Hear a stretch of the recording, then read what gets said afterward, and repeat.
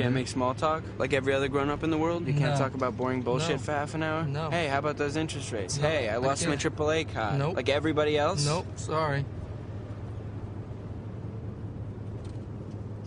You're a fucking asshole. Welcome back, listener. It's Hard Meant to Please, episode 31.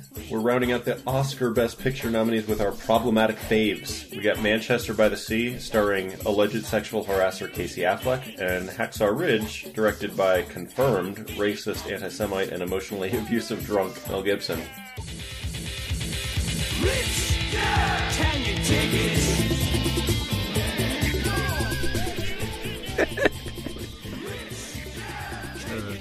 Yeah, I'm glad we got that out of the way. Yeah. That seems fair. I think that seems fair.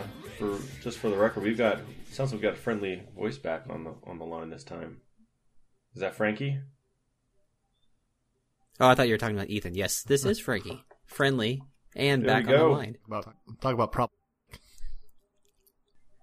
Keeps coming up with you. I can't be racist if I'm another race.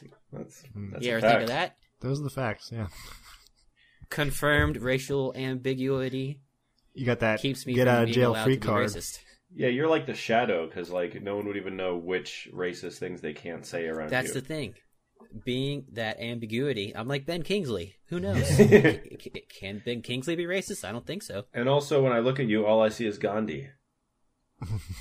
Well, That's I mean, racist. we do have very similar physiques, so I'm not surprised.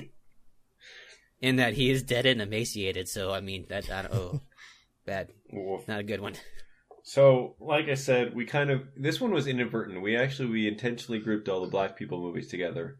But yesterday, I mean, I was not on board for that decision to be made. I just wanted to point that out there, being, not racist. Okay. Well, see, we didn't know. We didn't have you on board, so we couldn't make that decision. But the last two weren't really paired together in any way that I can figure out. Can you, Heath? La La Land and Lion are start with L's, so they got That's that. true. That's I don't remember what other movies we saw. Pairing. We did what's it called by itself. We tagged it onto the end of the Sundance movies, Hell or High Water, and then Arrival. We didn't do it all. Right. It's kind of Yeah, because you guys really like that movie, right? Yeah, Hell or High Water is really good. Solid. But this one we accidentally tagged together just because it was the two that were left over, and then later we realized, oh hey, there are two movies that kind of bring up the question of can you separate art from the creator of that art? These are also the two, well, maybe the two whitest movies? I think it's whiter than La La Land. Wouldn't you say La La Land is pretty white? Yeah, I guess La La Land is definitely the whitest, but, of the others. Whitest number 2 and number 3. What is it? Got it. Yeah, whatever, just the leftovers. Definitely the light side of the moon, yeah. I mean, the reason I bring that up is that I remember back in the day, I remember listening to this Phil Spector discussion on NPR where these guys were actually intentionally talking about the duality of Phil Spector as like a musical, pioneer and as a murderer and abuser of women. And it drove me nuts because they kept, again, trying to have this balanced conversation. They were constantly, as like music history nerds, like drawn back into like gushing over Phil Spector and how awesome he was. And then like callers kept calling in, mostly women, who were like, hey guys, like you kind of are ignoring the other side of this. The fact that he's a monster. Yeah. And it's like, we like the music too, but like, is that really the important part? Because that's what you're making it out to be. So my question was like that for me was kind of formative in saying, even though in a kind of a clinical and maybe in a scholarly way, you can dissect the work without taking the author into account, can you in a pop culture way? So when it comes down to Oscars, which are a very pop culture recognition of someone, it's very much applauding the individual. Can you get away with giving awards to folks like Casey Affleck and Mel Gibson without addressing that elephant in the room? Well, the one question that I have is, who is the onus on to kind of hold that person's feet to the fire? I mean, is it us as people that are choosing whether or not we're going to consume what they've made, or is it the body that decides whether or not they're winning awards, or is it the people that are financing the movies? I mean, where does the accountability come into? Like, who is on the hook for being accountable for those people? Because obviously, I think in this scenario, the people themselves are not. I mean, Mel Gibson has never actually really apologized for anything. He's kind of skirted around, his whole situation. And I think, what's really come of the Casey Affleck stuff from, like, on the set of this movie that we're going to be talking about? Didn't come. The accusations came from the set of what was it called? I'm Still Here, the Joaquin Phoenix documentary. Mm-hmm. And just in case anyone doesn't know, he was accused of some pretty specific and aggressive sexual harassment, including telling a crew member to flash there's two different women. Amanda White was one of the producers, telling a crew member to flash her, trying to coerce her into sharing a hotel room and then grabbing her when she refused, and waking up. She woke up, or maybe it was the other one, like Magdalena Gorka. I can't remember which one was which, but one of them actually woke up after being given the bed in whatever hotel room they were staying in. Woke up with Affleck, like, essentially spooning her and kind of like caressing her or whatever. Fucking creepy. So, yikes. So that's what he's dealing with. What he said is that just like, oh, people say that kind of thing when you're famous. I'm a family man. And hasn't really addressed it. At least, like, Gibson was like, hey, I'm Australian, I'm a drunk, what are you going to do? But yeah, so nothing's come out of it for Affleck yet, and I think a lot of people are kind of holding their breath, like, well, is this guy going to walk away with the big prize, and, with kind of no worse for wear from this stuff coming out? Had this come out before the Golden Globes? I think it did, I think it just barely did, yeah. Just barely? Oh. I mean, it's kind of a Bill Cosby situation where I'm sure it was out for some people a long time ago, but like the greater awareness of it, came a little later. I mean, if the question's whether or not the people consuming or the people awarding will take charge and like take a stand here, I mean, I think it's pretty clear that people aren't going to do anything because you can see who's president right now. Mm-hmm. So I would say is it down to first the critic, step should be the critical community? I would assume so. I mean, that's what I. Not that you want to like pass the buck as a consumer. I think you could still obviously do your part. Well, I did my part. Both of these movies I pirated instead of paying for a ticket. So. And I did my part. I wrote a glowing review of Casey Affleck's performance in this movie. That happened before the allegations came out, right? Or at least before you were aware of them? No, yeah, well before they came out. Well, that's what I'm saying, because I feel like it's easy to say, well, just separate the work and the artist, because then if someone's in your situation, you've just said, oh, this guy's awesome in it, and now if you're going to try to take that into account, are you going to be like, well, actually, he wasn't as good? But, I mean, to be honest, for me, I mean, Frankie, do you see these? I mean, at least with Mel Gibson, you know what you're getting. But either way, for me, I saw it after those allegations were out, and so I feel like it did affect the way I watched the movie and how I felt about it. Yeah. Yeah, I think, and I guess just from a critical standpoint, because obviously I don't want to kind of diminish anything that Casey Affleck specifically has been accused of doing.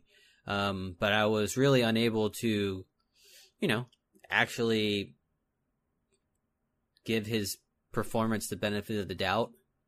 I kind of wasn't as wooed as I think a lot of people were.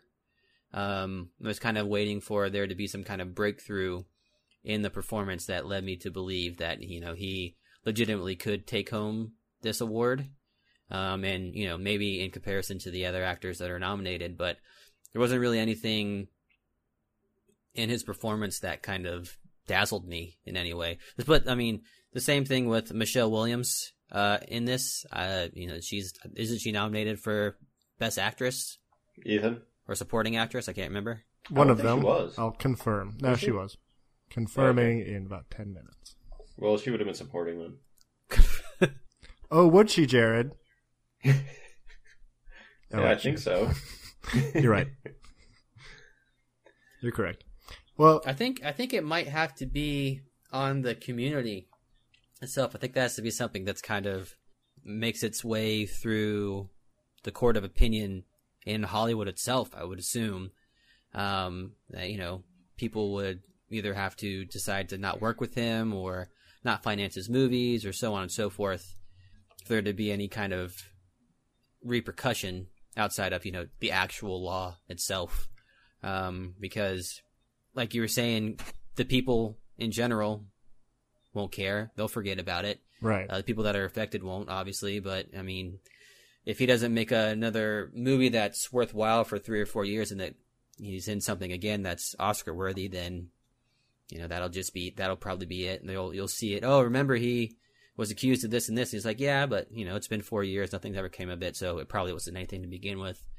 But, I mean, if he's essentially kind of blacklisted by his contemporaries or the people that actually make movies, maybe that's the only way for it to be, I don't know. Well, that's kind of what happened to Mel Gibson, actually- wasn't it? And now he's kind of like come out of the wilderness, and people are like, oh, yeah, Mel Gibson, why not? Well, I mean, this is like the first movie he's directed since Apocalypto, I think, which Yeah. was like in 2006. And he wasn't even. And he's been in He stuff wasn't even that's all given his been name on it. garbage. He's just the director of Braveheart. Yeah, whereas Apocalypto was Mel Gibson's Apocalypto. It was, Yeah. kind of, I think, just before the fall. And I think the good thing about this year, Mel Gibson isn't going to win any awards, so don't worry about Okay. that part. Well, let's get to the. I mean, I guess as kind of my take on it, just as to kind of wrap this up, is I feel like one thing that I've learned more while doing this podcast is just that all those little things really do matter in your experience with a film, and that I think there's a kind of perfectionist desire to try to be able to say, kind of like Rolling Stone style, these are the 500 greatest films and they're perfect and they're always going to be exactly as good as I'm saying they are.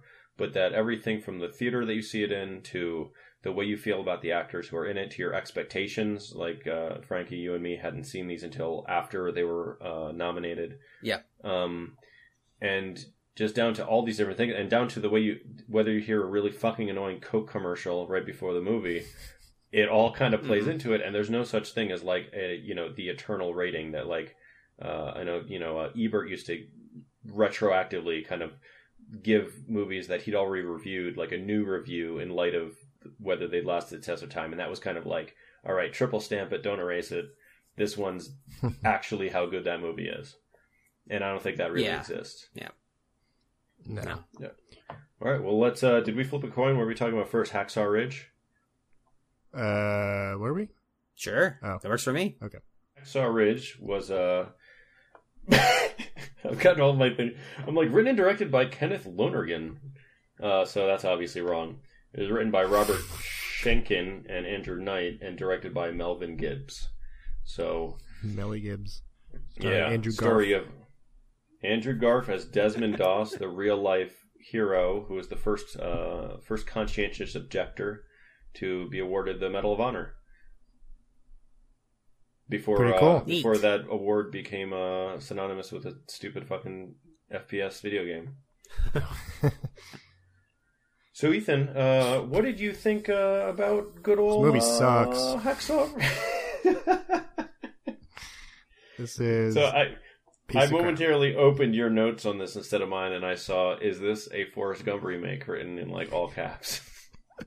It is a Forrest Gump sequel. Tell me it's not. Oh, It's the oh man. it's the scene where he saves Bubba Gump stretched out into an entire movie.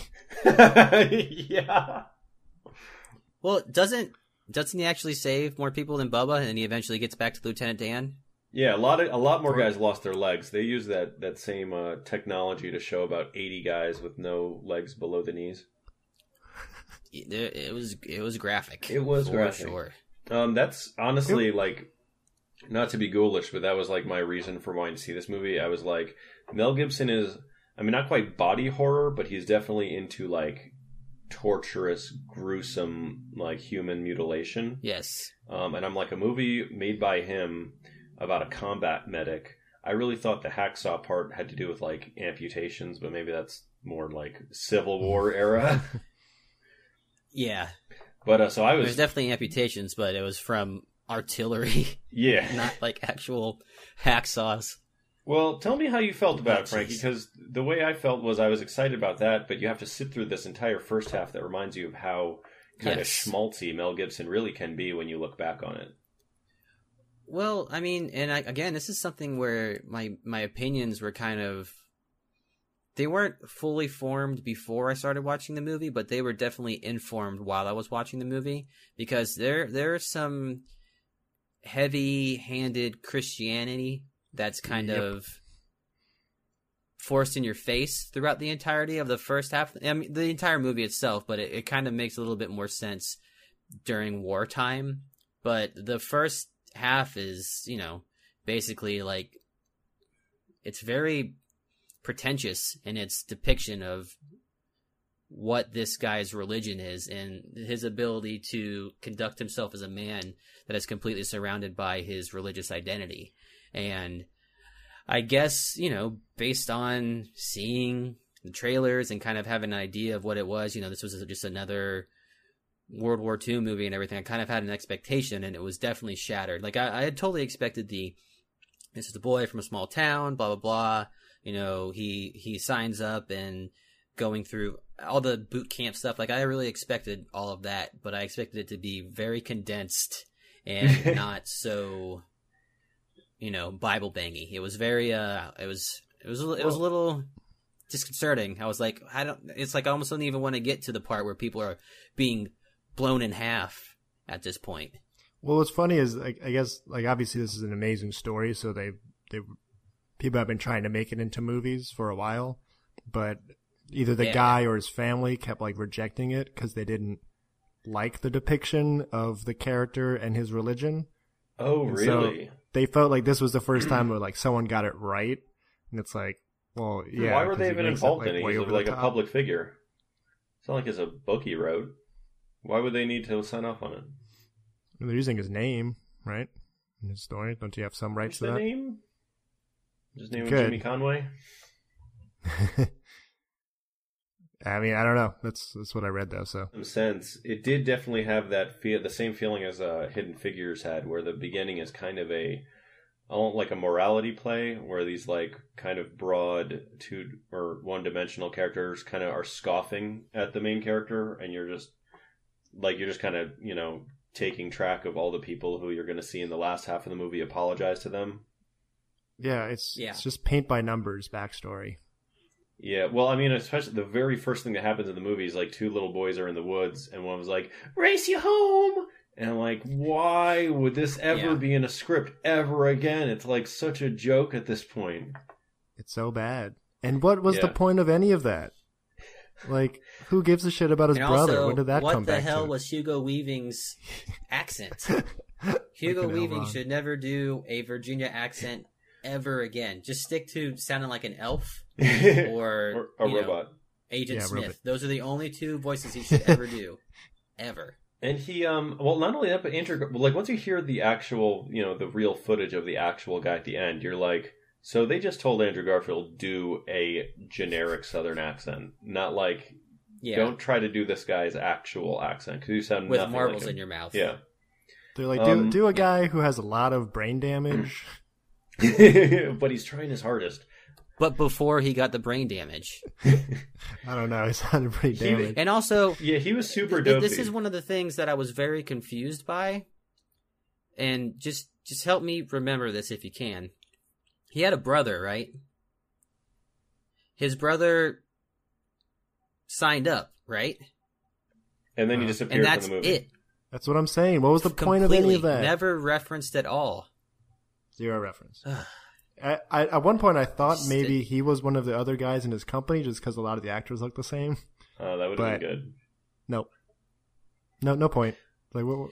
The only time I thought that he was going to show, or at least be mentioned, is when they kind of grouped up with that other unit, and one of the guys was like, "Hey, who's Desmond Dawes? Who's Desmond Dawes?" And I was like, "Oh no, they're going to say, hey, your brother was in our company, but he's dead." And then there would be some kind of character development there or something, like he's questioning God, blah, blah. Nope. Yeah. Nope. He's like, hey, we're also medics. You should probably take that big white cross off your head because it's a bullseye for Japanese folk. Yeah, I don't think they ever called them Japanese folk in the film. No. They didn't use I mean, that. well, you know, which I'm fine with that. another 'cause, I mean, thing it's... that Mel Gibson is well known for, besides his, strong-handed Christian faith, is his very casual racism. So, it makes it. I was fine with it because it's soldiers, and it's like they're always going to use the worst possible word for the guys that they're about to shoot or be shot at. So I don't mind that the same way I did a little bit more in like Django Unchained. Well, that Yeah. part's fine. Like, yeah, that's how people probably talked in the more. But just how the movie itself depicts the Japanese people, especially near the end, is really weird. Yes. Like, Yeah, what well, the hell 'cause was that there's- whole suicide scene?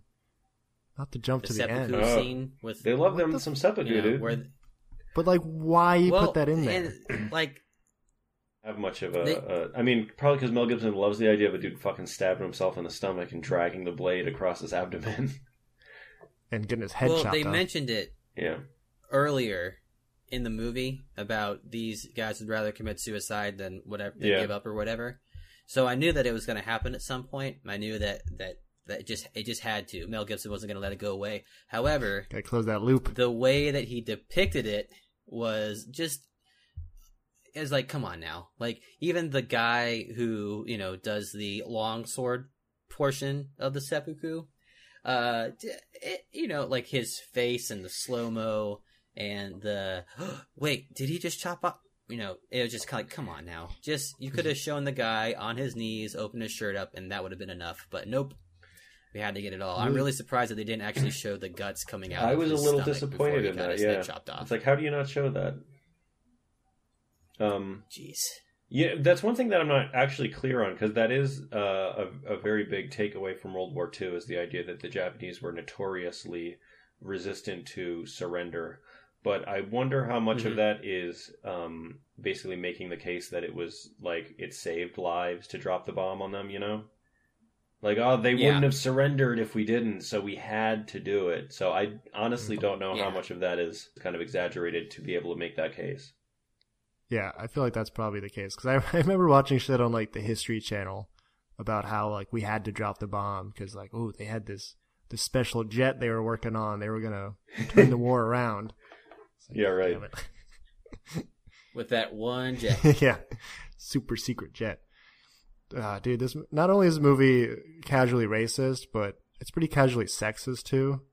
Is like the mother is such like just a weak character and so shallow, and even the girl he marries, like all of that I could have done without.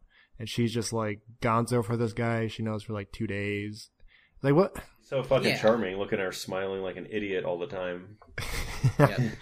I'm here for my belt. I came to get my blood back. Well, What a line. My yeah, I want my blood back. What my takeaway from it after a while was like, is this like an unintentional 90s throwback movie? Because it's like, Very obviously intentional. Gibson hasn't made a movie in a while, and he's kind of, he began directing in the 90s. And it just has that feel of one of those movies that is like really overwrought sentimentality that would be playing to that, Yeah. like the Shawshank Redemption theme or something in the trailer. Like there's that really swelling, and also starring, It has all those beats. and for sure. featuring Vince Vaughn as the terribly miscast drill Jesus. sergeant. I was wondering how long it was going to take us to get to that because, like, literally, Vince Vaughn, the only other movie he should ever do in his entire life is the sequel to the Dodgeball movie, and that's it. Just fucking quit. Just don't. You can't. You're really big on the actors I staying in know. their lanes. Well, if you can't, like, even fucking Adam Sandler did all right in serious roles. Yeah. He did all right. And this is the guy who And I hate Adam Sandler, but I like Spanglish. Well, Spanglish is great. I was actually... Yeah, I thought he was good in it. We'll get to that later, but that actually came Anyway, up in yeah. the thing I wrote for you earlier. Okay. Spanglish made a cameo in something. That's great. Jim Carrey, I understand the idea that if you are a comedian or you're a comedic actor, that you are not worth anything if you don't do a serious role at some point. Almost every single one of note has done it. Will Ferrell has done it, Steve Carell, all of them. But if you're not good at it, just stick with comedy. It's just fine. check the box and move on, man. Yeah. But you did it once, I'm gonna come to Vince Vaughn's defense here a little bit. I don't think he's necessarily a bad actor. I think the writing for that character was just so all over the place. He's like funny one time, then he's supposed to be like a scary drill sergeant another time. And yeah. It's supposed to be semi-comedic. Yeah, he started off that way for sure. But then isn't he's supposed to be like his He's delivery like bebopping then? and scatting all over everyone, making that extremely uncomfortable, like Cherokee joke with the war cry. Yeah. That whole scene. Mel Gibson has to know that he cannot, like, out of anybody, he cannot put that in a movie. Yep. I totally forgot about that, but yeah. You gotta be careful there, bud. You know, I was like, oh, Mel. just couldn't help himself. Yeah. Well, I get what you're saying, Heath. I think it might not even be him. I mean, again, if we're talking about like Hugo Weaving not being believable in a movie, then I think that's down to the director rather than the actor. And I mean, Andrew Garfield was nominated for an Academy Award for this, wasn't he? Which is fucking unbelievable. Checking. He was. In fact, he was. I have the feeling that we're again in the territory of like the subject matter is what's being awarded more, like, because it's an amazing story. Yeah. More than this movie fucking like blows. how well they pulled it off. Like, I thought Hidden Figures was going to be the worst movie nominated, but that movie looks amazing compared to this.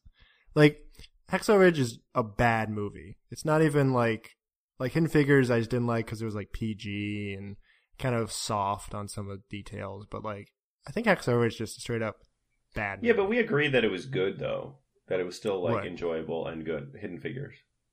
Just Yeah, that that's it what was I'm out saying. of the ones we were talking about, not the best and a little weak. Yeah, like a little weak. Lion 2, a little weak, but like I can see why they were nominated for Best Picture. But like I really, other than Mel Gibson and the story behind it, like I don't know what anyone saw in this movie. Fucking Sam Frankie, do you Worthington. see anything in the like we talked about how both what was it? Moonlight's obviously broken into 3 parts. Lion's very clearly broken into 2 parts. This movie is also extremely like bifurcated. It's him in America and then him in Okinawa, and I think the second half of the movie was, I mean, much more interesting at least than the first half. I think that's kind of where Gibson's strength is And the war setting. I'll say it takes them 1 hour to get to the war. Yeah. Just putting that out there. Well, Before and anything important happens.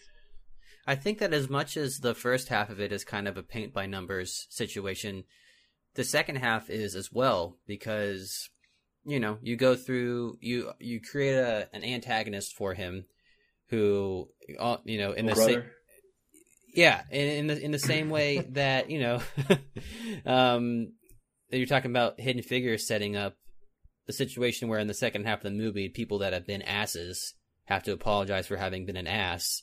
You get that and then some in the situation where the two main irritants of each other end up saving each other in one way or another, and they even have a incredibly cheesy one-on-one heart-to-heart in a hole at night. I mean, you had to have that scene, right?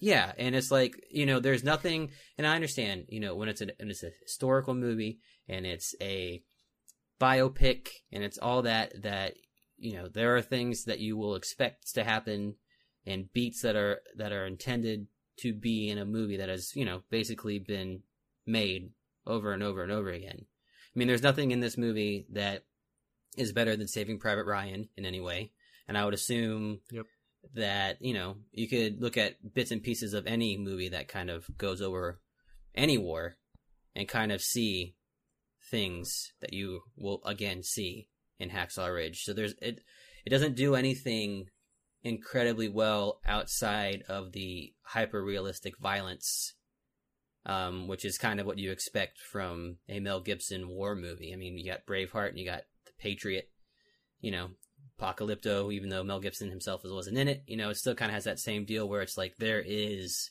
just violence. So if that's something that you're into, or you kind of find, you know, interesting in some way, then yeah, totally. Second half of this movie is great, and then, you know, it's a happy ending, you know, as much as it can be when more than 60% of the people that are on screen are murdered. Yeah. But, you know, Dude, it's they're still... moving extremely quickly in that second half. Oh, Like, yeah. as soon as it opens, it's like, all right, there's half the leads are done. Yeah, it's just, you know, and then you're like, I don't even know if I'm happy that this guy that I have seen in this movie before is still alive, because I don't really know anything about him. It's like they have this opportunity to create, you know, a sense of camaraderie within the unit that you would expect to be the type of thing that pays off in the second half of the movie. But, you know, when you're in that bunk, they introduce you to like 18 people. And you know that the one guy is going to be important because he's an asshole, and that the guy that's naked is probably going to be around because they wouldn't just let the guy be naked and then not have him still be in the rest of the movie.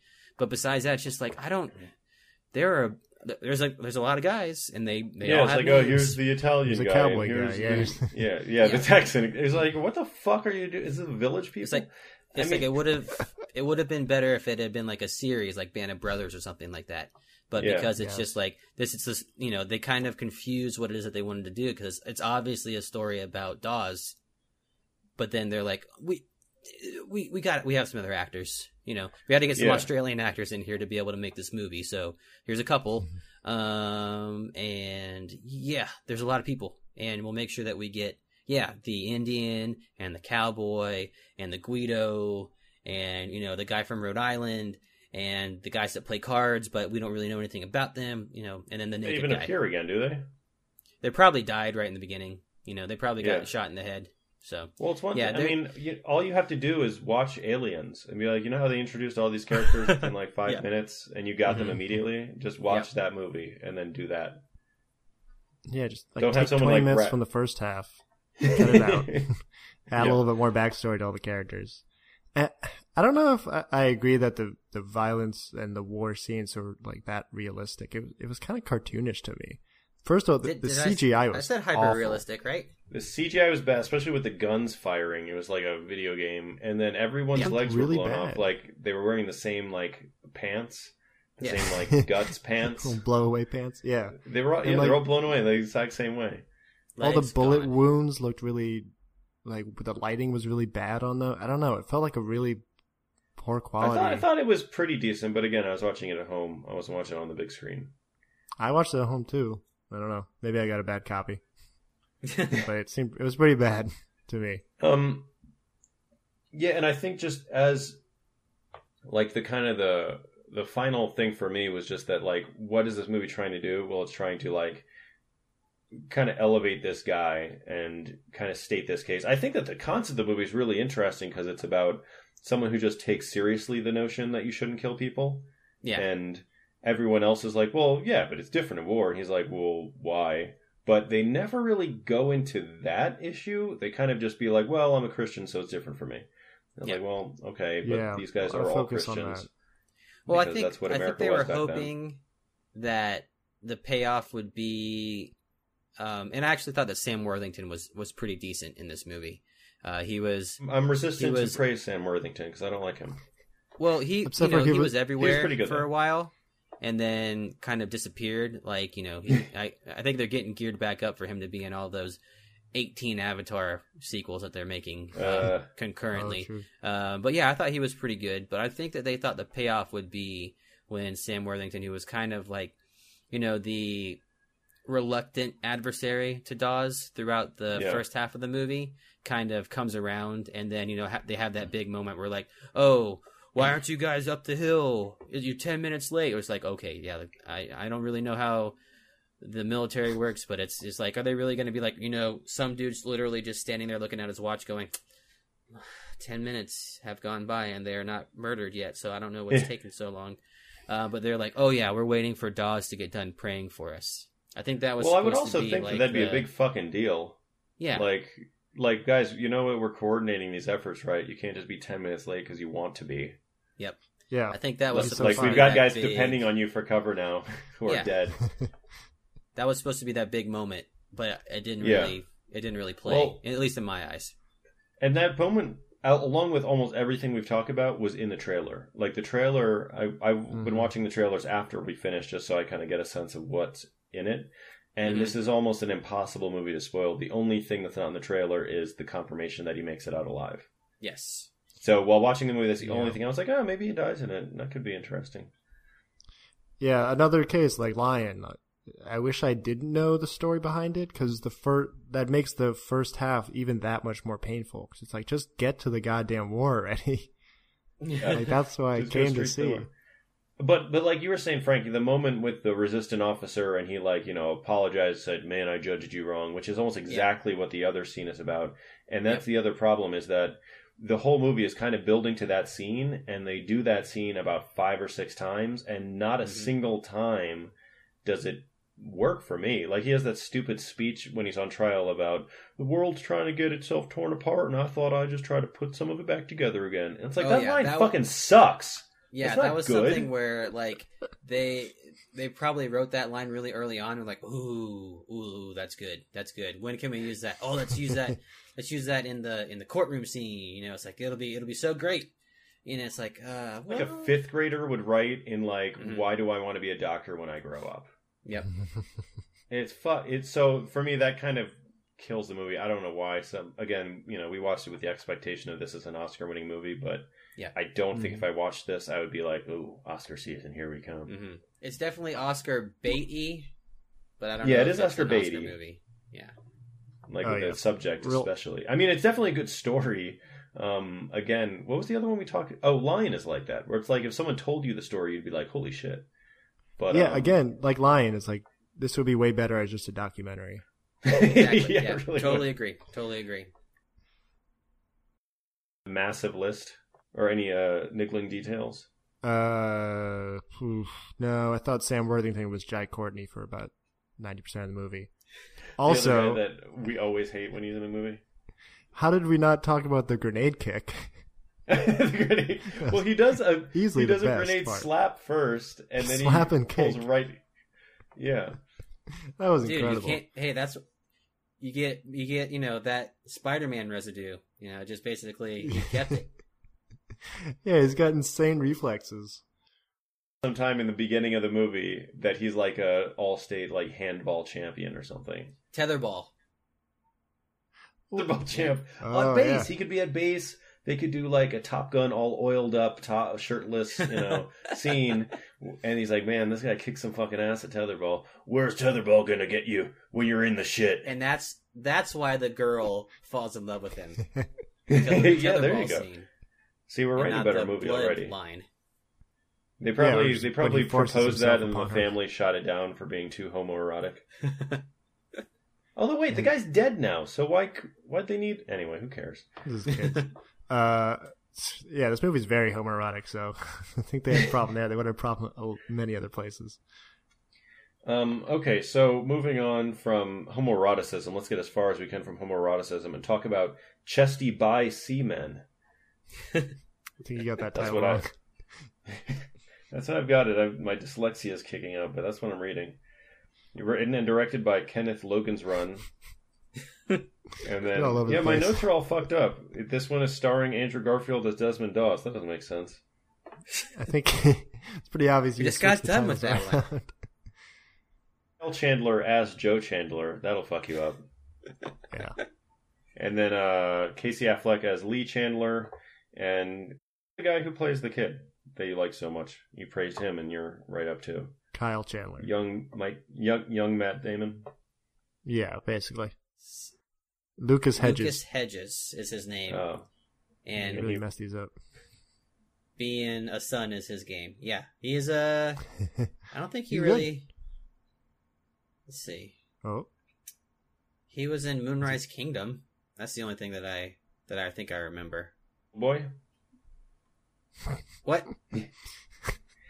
The main boy? he was the little boy, the young John Hendren. Oh yeah, Shikuski or whatever his name was. He was like one of the scout leaders or something, wasn't he? I think so. Yeah. So let's go Frankie for this one. Manchester by the Sea. How'd that work for you? Well,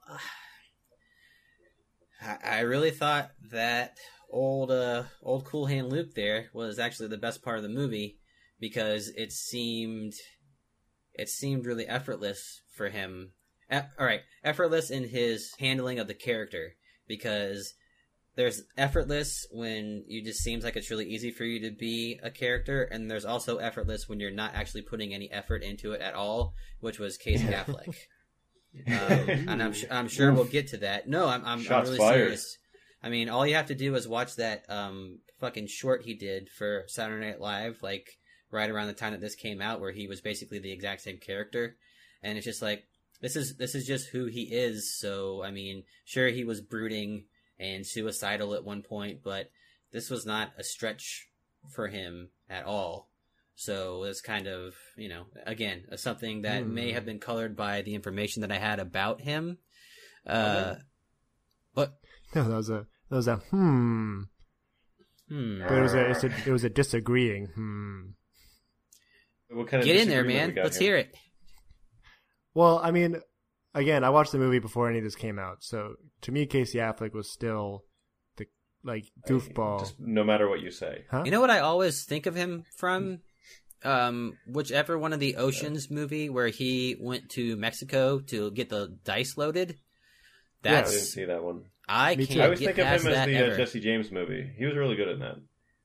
I don't really know him from the side parts in shut up.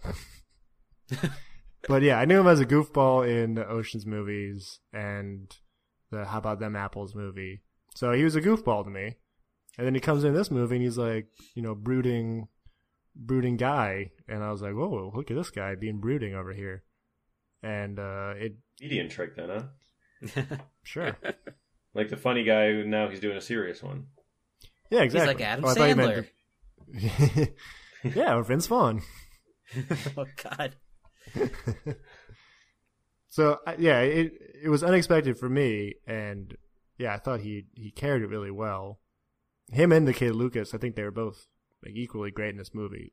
Lucas, the kid, it's helped by me not knowing him in any previous roles, so it's a lot easier for him to just fade away into the character. Yeah. But Casey Affleck, I think it was more impressive to me that he faded into the character because I was familiar with him in such a specific way as a goofy sidekick. So hopefully that came across. The way I'll come down on this is I'm kind of more of Frankie's opinion on it. And again, part of the divide might be that we both saw it after the allegations came out about Casey Affleck. I mean, for me, I know him most. I don't think I've seen anything with him in it where he's goofy. I saw him in the Assassination of Jesse James by the coward Robert Ford. Long movie, long title. But he was really good in that. And he plays a really dislikable character, or unlikable character, so that kind of goes a longer way for me. But in this one, and I'll actually go ahead and disagree with both of you, because I'll say impossible. Both characters, both seemed like it's hard to tell what scenes. They both have about one scene each in the entire film that you couldn't say they could have just walked up and kind of done it naturally. Luke Hedges, his kind of whole arc is just a guy kind of just being a guy. He's just kind of going through his life responding to things in a generally amiable way. And then he has the freak out over the freezer, I think is the only scene where he's acting in a way that seems like it requires acting rather than just kind of saying the lines in your normal voice, if that makes sense. Mm-hmm. And then Casey Affleck was kind of the opposite, where it's just these scenes before the fire, you're going to be in happy mode, and then the scenes after the fire, you're going to be in sad mode. But it's are you really being a different character, or are you just monotoning? Yeah, I guess I don't hold it against an actor who's acting, not in a an obvious way. Like, I mean, yeah, maybe they're just, you know, using their own voices, their own accents, and they're just kind of going through it. But I think to be able to do that and still like get lost in the character, or at least like be a person carrying that same backstory, I think it's still impressive to me, even though they're not like pretending necessarily to be someone completely different. And that's That why makes you're any such sense. a huge Samuel L. Jackson fan. Exactly. Well, who isn't? I mean, well, they didn't change their hair, so I know that probably tweaked you, Jay. Yeah, it really annoyed me that he didn't shave like for the funeral. It's like, come on, So that's man. part of Shave it. for the That's funeral. part of the character.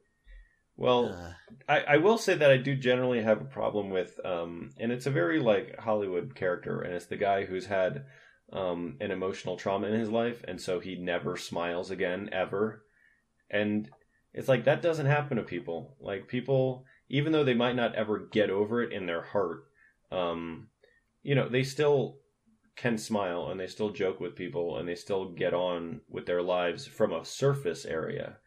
And so my comparison would be like, you know, when you look at Moonlight, that character who played, I'll never remember his name, it was like Chiron? Yeah. Yeah. He portrayed someone who, you know, early on when you see him as an adult, he looks like a completely different character. He's joking with people, he's busting people's balls, he's got all this confidence. And then you see once he deals with real issues, you can see the kind of apprehension and confusion and, you know, defensiveness on him. And that, for me, is what makes the ending so powerful, is that it's somebody kind of really risking to reach beyond the social veneer of everything's hunky-dory all the time to try to make a real connection with somebody. Whereas, I mean, typically it's what I consider a very unrealistic idea of this guy, you know, his kid died or something. So he's frowning all the time. He meets someone new and he doesn't say a word to them. And it's like that, I mean, that really doesn't exist in life. And it's really weird to see in like serious films. You know, it seems like it would make sense in like Independence Day to really easily characterize somebody as like, oh, this guy's got a dark, you know, past. But it's really weird to see in a movie about like real people. But the only thing I'll say against that is that the trauma in his life is so insanely heavy, and it was at a moment where he was, you know, at his most jovial, you know, was hanging out with friends, partying, whatever, that I could make the connection that would just totally fuck him up for the rest of his life. I mean, a lot of movies I think don't go far enough with the inciting incident. It's like, okay, like La La Land, like, oh, she's just going away for 3 months, so we have to break up forever. It's like, well, who cares? This is like, he was the reason his 2 children died. That's pretty fucking heavy. Like, for an example, like, I used to work at a pet shop, and 2 of the guys who worked there, one of the most friendly guys I ever knew, eventually one day I got talking to him, and it turned out that he had been arrested for murdering his infant because the court said that he shook him. And he did, or he, you know, maintained that he did not. Yeah. But it was just like, holy, I mean, I can't imagine feeling responsible for killing your infant. Another guy at that same pet shop, kind of a weird place, I guess. He at some point revealed that his wife had, of a day, just drove across the traffic lines to head on collide with a semi to kill herself. Oh, wow. And it was, yeah, and I mean, neither of these guys would I say, you know, there's an imperceptible sadness to them maybe because they're older and they're, you know, alone and whatever, but it's not like they're wearing black, you know, the rest of their life. Mm-hmm. And I mean, not that movies have to be realistic, but it does remind me almost like of, like, you know, in The Dark Knight when Two-Face gets burned, and instead of like the way people really look when they're burned, he's kind of like a cartoon character. That's kind of what this is. It's like, oh, it's showing you that this guy got burned in the past. You know, he's sad all the time. And as soon as he smiles, that means he's been redeemed. Right. Yeah, well, we're smashing on this movie maybe more than we should have. I mean, did you like the movie generally, Frankie? Well, I thought that it was kind of, it was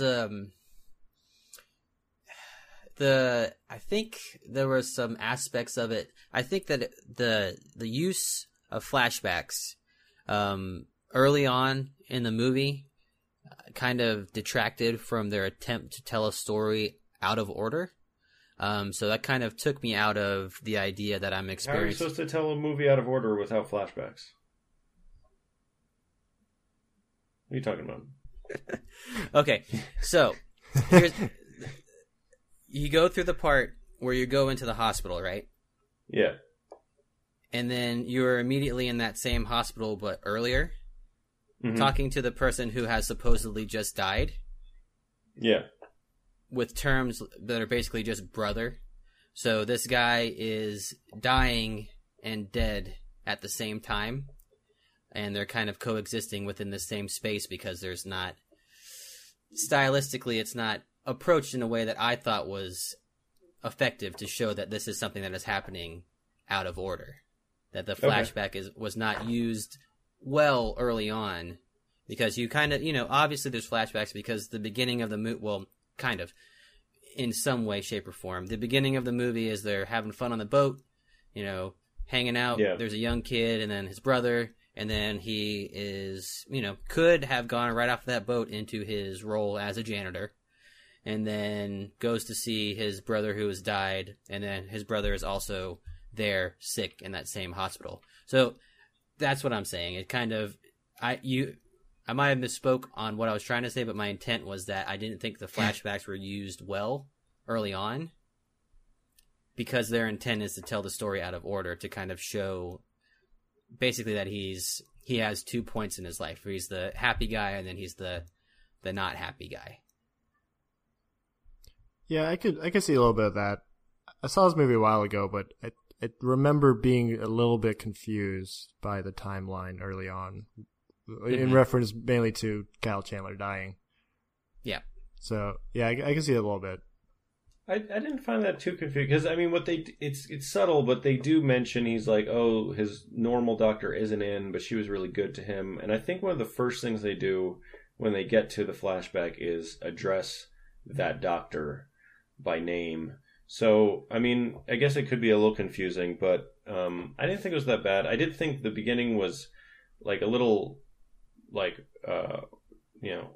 boring, I guess. I could have used more, but I mean, I did like that eventually, once it kind of unfolded and you got the whole story. I did think the use of flashback during the custody scene was good, because that then it's kind of, like you said, kind of confusing, but you do get then the whole picture of, oh, that same night where he had this party, he then is walking for beers, he then comes back, his house is on fire. Yeah. And so you get the sense, and it kind of works in the way that that that's what he's thinking about at that time, is I can't fucking live here. No way, no how. That totally worked. That part of it definitely worked. It just didn't, I didn't feel like it was integrated as well early on. Because I think their intent early on was to kind of just establish, especially when you have these movies where, you're kind of trying to dig into the meat of someone's personality and their psyche, but you also want to establish the fact that they are just like a regular person. Like, they've had some extraordinary things happen to them, in a negative sense, but that they're still just kind of this everyman, which, kind of goes along with the whole, I guess, attempt at making sure that you are very aware that these people are from Boston and the Boston area. Yeah. That this, it's just a regular guy. Scene. Exactly. I love that. So it's like, we had to put that. but I think, it's, they definitely, and it is boring, and they spend a lot of time just kind of like establishing the fact that, yeah, it's just a regular dude. It's a regular dude. He might be bummed. He gets drunk and fights people, but whatever. He's just like a regular guy. And then when you eventually get to the point where you figure out that he's irregular because of some gigantic trauma. So I guess the build up to that kind of can be boring. It makes sense when they kind of pivot around. But it is definitely, it's a little bit of a slog early on. 'Cause you're like, what is this movie going to be about? Yeah, I really actually hated that first fist fight scene at first, just because like he walks up to the guys and I'm like, is he gonna just like randomly punch them like Departed style? Yeah. And then he does. I'm like, why is this guy such an asshole? Like, what the fuck? But then later, I was kind of like, after the movie's over, I'm like, oh, people like look at him and whisper because they know who he is. And so it's like, okay, yeah, I guess I could see why that would set him off. I did hate the beginning of this movie, though. I felt like it was really weirdly acted by all those tenants. I don't know why. I just thought it was really, especially the woman who was like, "Oh, should I get in the shower and you should watch me shower?" And it's like, how fucking. I don't know why that frustrated me so much, because I felt like I was expecting the line like, "No, obviously you don't need to take a shower to run the shower, idiot." And instead he says, "No," he says, "I don't give a fuck what you do." And I'm like, wait, no, get to the issue of why she's stupid for saying that. Like, you have to address it. Yeah, I feel like that was kind of supposed to be a little bit of a, I don't know, funnier part. The intro, I guess. Yeah. Like the only real funny part. It got kind of funnier as it went on once you got the kid in there, and they had a little bit of banter between them. I do like that. It seems like the concept of the movie was to take the well-worn trope of like a kid dealing with trauma and some like inexperienced adult stepping up to the plate and like parenting them through it, and then the twist is that the kid really doesn't have much of a hard time getting through it at all, and the parent figure is so fucked up that he can't get over his own trauma from years before. Like, I kept expecting the kid to like have a lot of issues, and he really didn't. And it's kind of interesting that it defied that expectation. I thought it was really interesting that your one, like, I guess, I don't know if it's qualm or anything like that, but that your point about him having the kind of breakdown scene being the only thing that was kind of an acting portion for him within the movie, because I felt that they got through it too quickly in too like visceral way. Like with him, kicking the door down and being like, yo, if you're going to freak out, you have to at least leave the door open and everything like that. Which I thought the tension of the scene from beginning to end could have been like the scene that made this movie the Oscar movie, which I think they hoped that his, meeting his estranged ex-wife out by the ocean was supposed to be that scene too, and I felt like both of them kind of fell flat because they... The one where they meet with the baby carriage? And she's talking to him? Yeah. Yeah. So I think that's the part where, because did we ever find out actually if Michelle Williams got nominated for this as well? We did. She was. Okay. But it was supporting, not main. Yeah. It's, like, I think that's the scene that got her the nomination, but again, I just felt that it kind of... I felt when you're trying to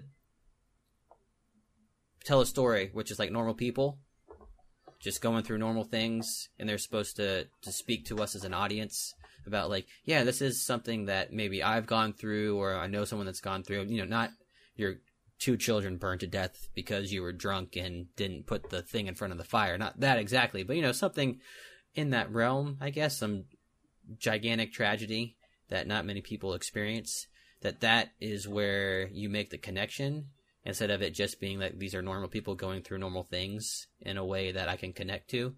I don't know, just there's parts of it that I thought were really interesting, but not really the acting, I guess. There wasn't anything that kind of just spoke to me in a way that, I don't know, made this Oscar worthy. Did that scene work for you, Heath? The Michelle Williams scene? Yeah, any scene with Michelle Williams works fine, to be honest. Yeah, she's great. I thought she was really good in it. Yeah, she's great. I thought it was a good scene because it was the first time Casey Affleck like breaks down a little bit, and they had good, like, decent enough chemistry between them in the couple scenes that they were together. So it was believable. And she says she still loves him, which is like so sad. So it's so heartbreaking. This movie is pretty heartbreaking. Would you like to see a little bit more from Casey Affleck in that scene, though? Because it kind of goes to, I think, what what I'm attempting to say, and I don't know if Jared was kind of echoing this at the same time, but it's like there was, just like if he is just this eternally sad figure, this eternally tortured, destroyed human being that is just completely incapable of love or emoting or anything like that. I think the scene where he goes to the friend's house, George, I think, and they're on the couch, and it's after he's got his hand cut and he's, all beat up from getting beat up by those guys, and he like breaks down there and is being cradled by George's wife. Mm-hmm. I thought that was the most powerful scene for his character individually, because like outside of him putting the gun to his head, because it was actual emotion coming through. Because I understand that, you're trying to have subtlety for this character, but I think because the entirety of his character is so flat, where he's just like never wants to go inside, never can't even have a conversation with anyone besides the kid.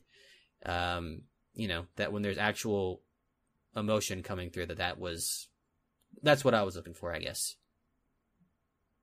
I think that's where go ahead, Heath. You go first. I think that's where the flashbacks helped too, because he is kind of this same flat, like dead-eyed character the whole time. So, like, they can inject those flashbacks to kind of give the audience almost a break from watching him not emote, mm-hmm. to give you like a glimpse of him as a real human, to kind of break it up a little bit. And then at the end, he finally has a couple breakdowns and breaks that shell. But just to go back about the flashbacks. Yeah, and I'll say that even though I don't think that his always in mourning behavior or persona was that realistic, I do think one way it was realistic, and one thing I did like that they did, even though it can make it frustrating to watch in a way, is it is always kind of subverting those expectations. You're expecting this movie is going to be about this guy dealing with that trauma and then coming together with his family. And for me, the scene that kind of hints at the direction they're going in is when he's at the police station and they just kind of like, all right, well, you can go, and he's like really dumbfounded, like because the thing that's such a big deal to him, they don't consider that big a deal in terms of the law. They're like, yeah, sorry, it's not illegal to forget to put the thing on, and he just kind of like really left wanting like a more of a resolution, and that kind of follows through with all those scenes. He kicks down the door and he says, I'm gonna stay here till you feel fine. The kid's just like, all right, I'm fine now, can you leave? He's like, no. It's not the kind of that same foxhole moment that the other two guys have where they really get to know each other.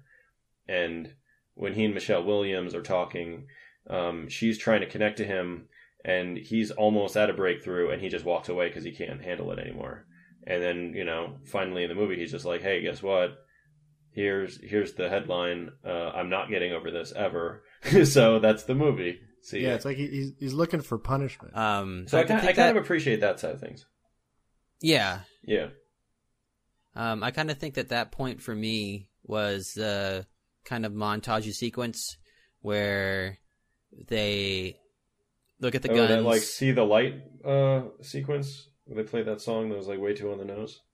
Yeah, maybe. I think I'm beginning to see the light where he's like smiling on the boat with the girlfriend on the boat too. Yes, and then he leaves to go run errands so they can, have sex in the house and everything. Yeah. It's like, I think that was like, he's cool uncle because like he helps with the boat and he gets his nephew laid and all this stuff. And I thought that was kind of like the pivot point where it becomes he's redeemed and he's found his new family and all that. And then it kind of, then I think not too long after that is when he tells the kid, yo, you're going to get adopted by George and his wife. And he's just kind of like, okay. Yeah, it seems like he's on the right course. And then he meets Michelle Williams and he's like, no. Oh, so is that how it happens, like time-wise? I guess that makes sense then. I think so. I think he's doing all right, and it's kind of jerking you around like it's going to be the story of him being okay. And then I think he meets her and then gets in the much more destructive bar fight, and then it's just like, fuck this. Yeah, that sounds about right. Yeah. So you guys have any closing thoughts on this one? Eth? Not really. No. Okay. Did Said my piece. Did Frankie, any closing thoughts? Not as good as I expected it to be, but still pretty good. It reminded me, I think I was talking to you, Ethan, about this, about those movies that you see on TV and they seem like real movies, like for adults to watch, not like pornos.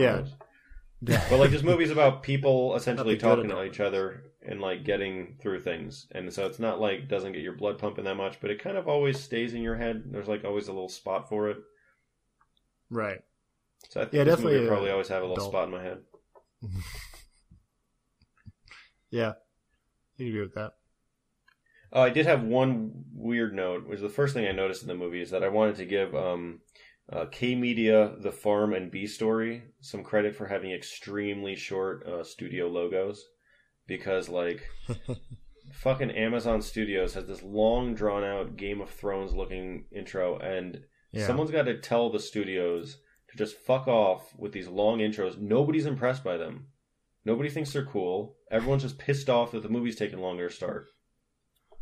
Also, they always have their like long drawn out like computer graphics intro, and then the movie always has the title card with the same information on it, Yes. which always pisses me off, and I don't That really drives get me nuts. the reasoning. Why have both? Yeah. Well, Lionsgate has one now where instead of just like the words appearing in the clouds, they like zoom out from like Alpha Centauri, like 12 galaxies away, and then like zoom in. It's so fucking drawn out. It's like, don't try to think of ways to make your fucking. I was looking at that. I'm like, this had better not be Universal because they've already extended their logo beyond what's reasonable. Anyway, so It's a good who fuck are? you. Yeah, that we'll repeat that in the fuck yous. Hardest man, Ethan. I think it was Mel Gibson, and it was specifically in that last scene where Andrew Garfield's getting that like Jesus shower.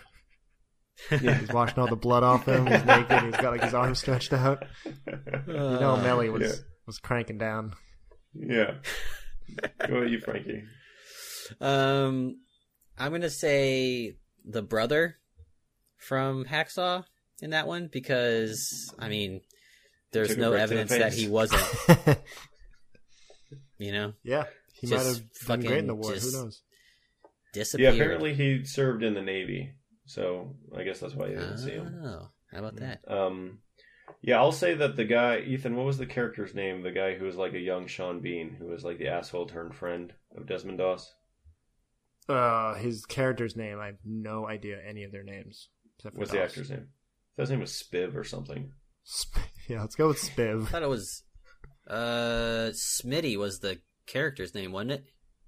Was it Smitty? I Jesus. think so. Anyway, I that think so. guy was cool, and I did appreciate that movie, even though it was about a guy not using a gun, that guy proved that guns are really, really, really, really useful in wars. It was pretty rad when he picked up that D-legged body and ran forward with it shooting. Yeah, that was pretty rad. yeah, that was pretty good. I mean, the only other move that was really good was when Sam Worthington drops the Japanese soldier onto his own grenade to block the blast. That's pretty awesome. That was pretty cool. I also like the guys bumping the RPGs on their head and then tossing them. Yeah, That's pretty that's cool. I don't know if that really works, but badass. All right. So we got some corrections, Eth. yeah, we got one major correction here, actually caught by our one hard woman. She said, in fact, Rooney Mara was nominated for an Academy Award for the movie Carol. About that. Wow. Cleaning up after us. We can't have that. The one think- woman on the show cleaning up after us. Actually, I think it was her fuck up, so. I remember having a lot more corrections, but I don't know where they went. From last, I don't think we had too many last time. I think we got it all good. We kept it tight. Yeah, so in Fuck Yous, we've got studios. We should just start calling out the studios of each film when they have a really long intro. I know Lionsgate was long. There was one with kind of a I'll start train. noticing. That actually, Oh, They that had a train really- one. Yeah, what is that? That it one would was have so been a long. cool logo if it was just the train passing to create the film, flicker thing on the windows. That was a cool effect, but you don't need to see the train coming from a mile away and wait for it. Check your watch. I thought that was the beginning of the movie. I was like, yeah, he's on Train-based train. Cool. movie. I was surprised also that so I guess one of the reasons why there were so many miscast actors of repute in Hacksaw Ridge is this was not an Icon Pictures movie, which was Mel Gibson's studio, so he had to, I guess, prove to studio heads that like he wasn't box office poison. So it was, all those other schmucks that paid for it. I'm surprised too. Only $40 million budget. That seems low, right? Or am I crazy? For No, I think half of a war movie? For a half one. I mean, Yeah. with that many actors of pretty high prestige, unless they were just clamoring to work with Mel Gibson, which guys, Yikes! I think they Fellas. took the budget out of the CGI though. That's where they saved dang it! all I their was gonna money. make that joke. I You think- son of a bee. well, I guess that's all for us today. Are we gonna pick our winners? Oh, motherfuck me! Yes, we have to. Do either of these movies We hit have your to. top, Frankie? And have you seen all the other ones yet? I'm going to recuse myself from this because I have not seen all the other, and I don't feel like I'd be able to make fair assessments. Favorite of what you've seen? My favorite of what I've seen is actually Fences. I actually like Fences the most. Okay. The second half of Fair enough. Fences, anyway. The first half is 100% just the play filmed. I'm sorry that Have I you didn't seen get to the talk play? about that one. Yes, well, I've seen a filmed version of the play on stage from like someone watching it from the right, and it was good. I enjoyed it, but that's basically what the first half of the movie was. And then they kind of remember, oh shit, this is an actual movie. We can move things around. But that movie was Go ahead. Oh, I was gonna say, which version did you see? Was it the one with Denzel on stage? Yes.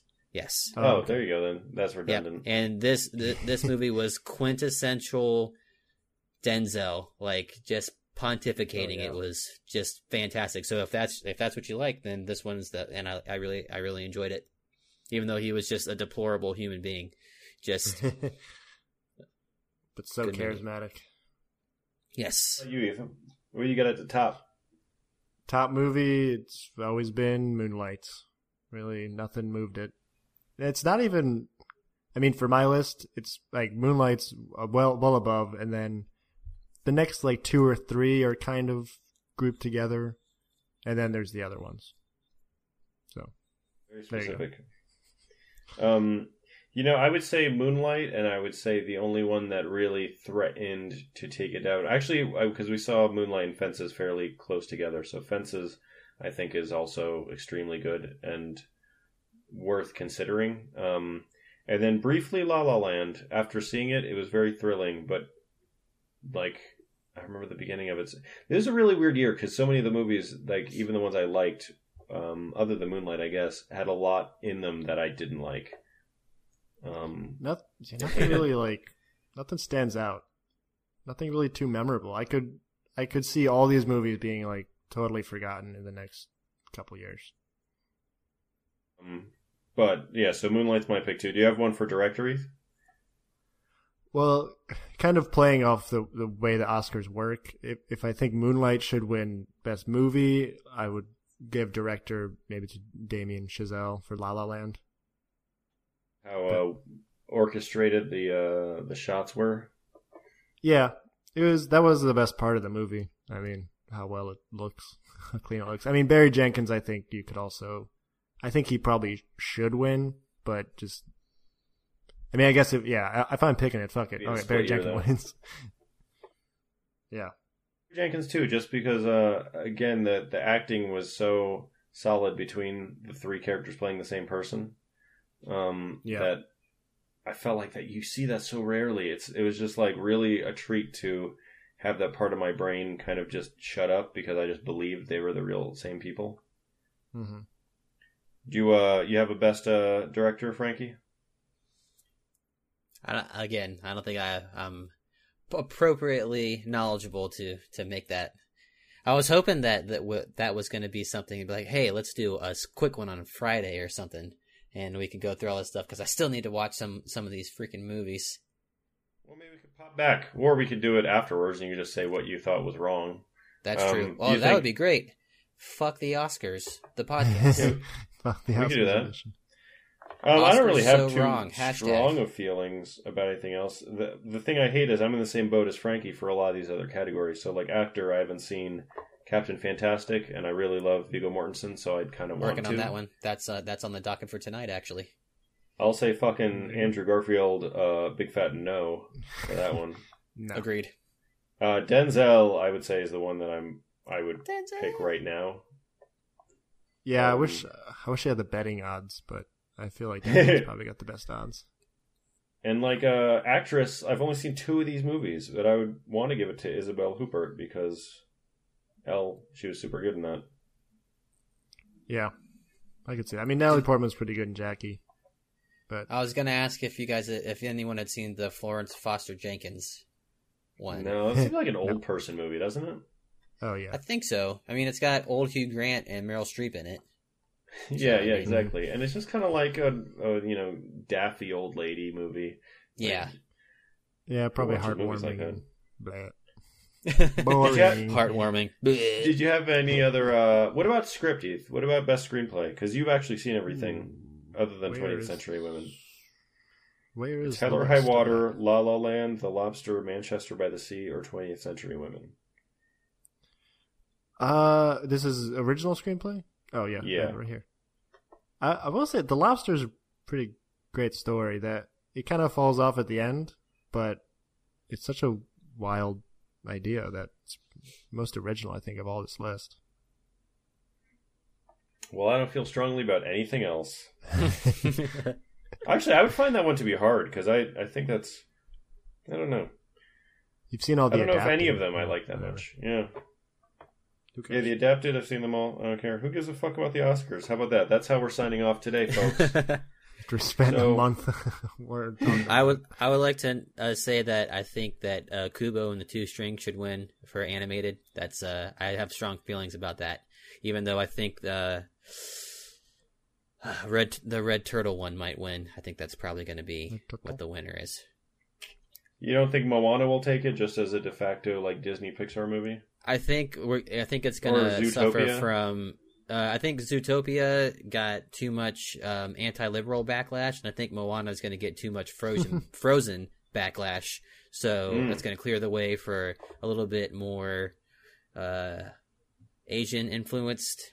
But the thing is, I can't make a complete declaration for Kubo because I did not see My Life as a Zucchini or whatever because I have been completely unable to track that down. But I'm assuming that was playing other at people... Sundance, I think. Was it? Yeah, I believe so, but it was like kids, so we didn't see it. But it had a really good voice cast, I believe. But Kubo and the Two Strings is fantastic, and it's also made by a company that's local to where I live now. So, pretty... Isn't that Leica? It's Leica. Yeah, they're from Portland, dude. Oh, really? Yeah, I've Yeah. liked every one of the movies I've seen from them.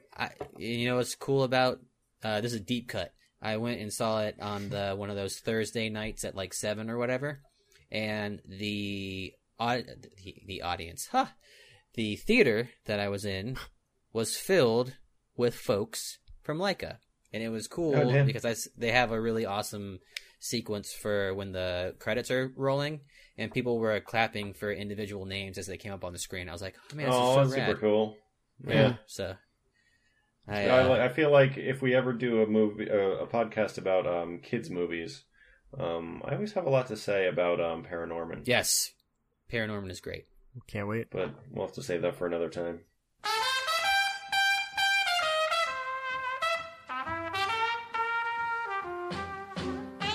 Anyway, folks, if you hate Paranorman or Leica, or you like the Oscars, send us some hate mail at hardmentoplease@gmail.com. Follow us on Twitter at hardmentoplease, and subscribe and rate on iTunes and Stitcher. And with that, we'll get you right after the Oscars are over with something mind-numbing. What are we gonna do? Like Heavyweights or Rush Hour? Cool Runnings. Cool Runnings. Oh, let's do Cool Runnings. Yeah. We're gonna do some movie that could never win an Oscar. Yeah, we'll have Coogee back to make it as brain dead as possible. I'm hedging my bets that Coogee won't get to the end of this podcast if he listens to any of them. Fuck you, whoever that is. Yeah, you dickhead. Yeah. All right, with that, well, we love you, listener, and we'll see you next week. Yeah, and I'm Ethan. Oh, and I'm Jared. And I'm Frankie. Oh, wait. Hold on. Should we do that again? Moonlit skies, I never wink back at fireflies. But now that the stars are in your eyes, I'm beginning to see the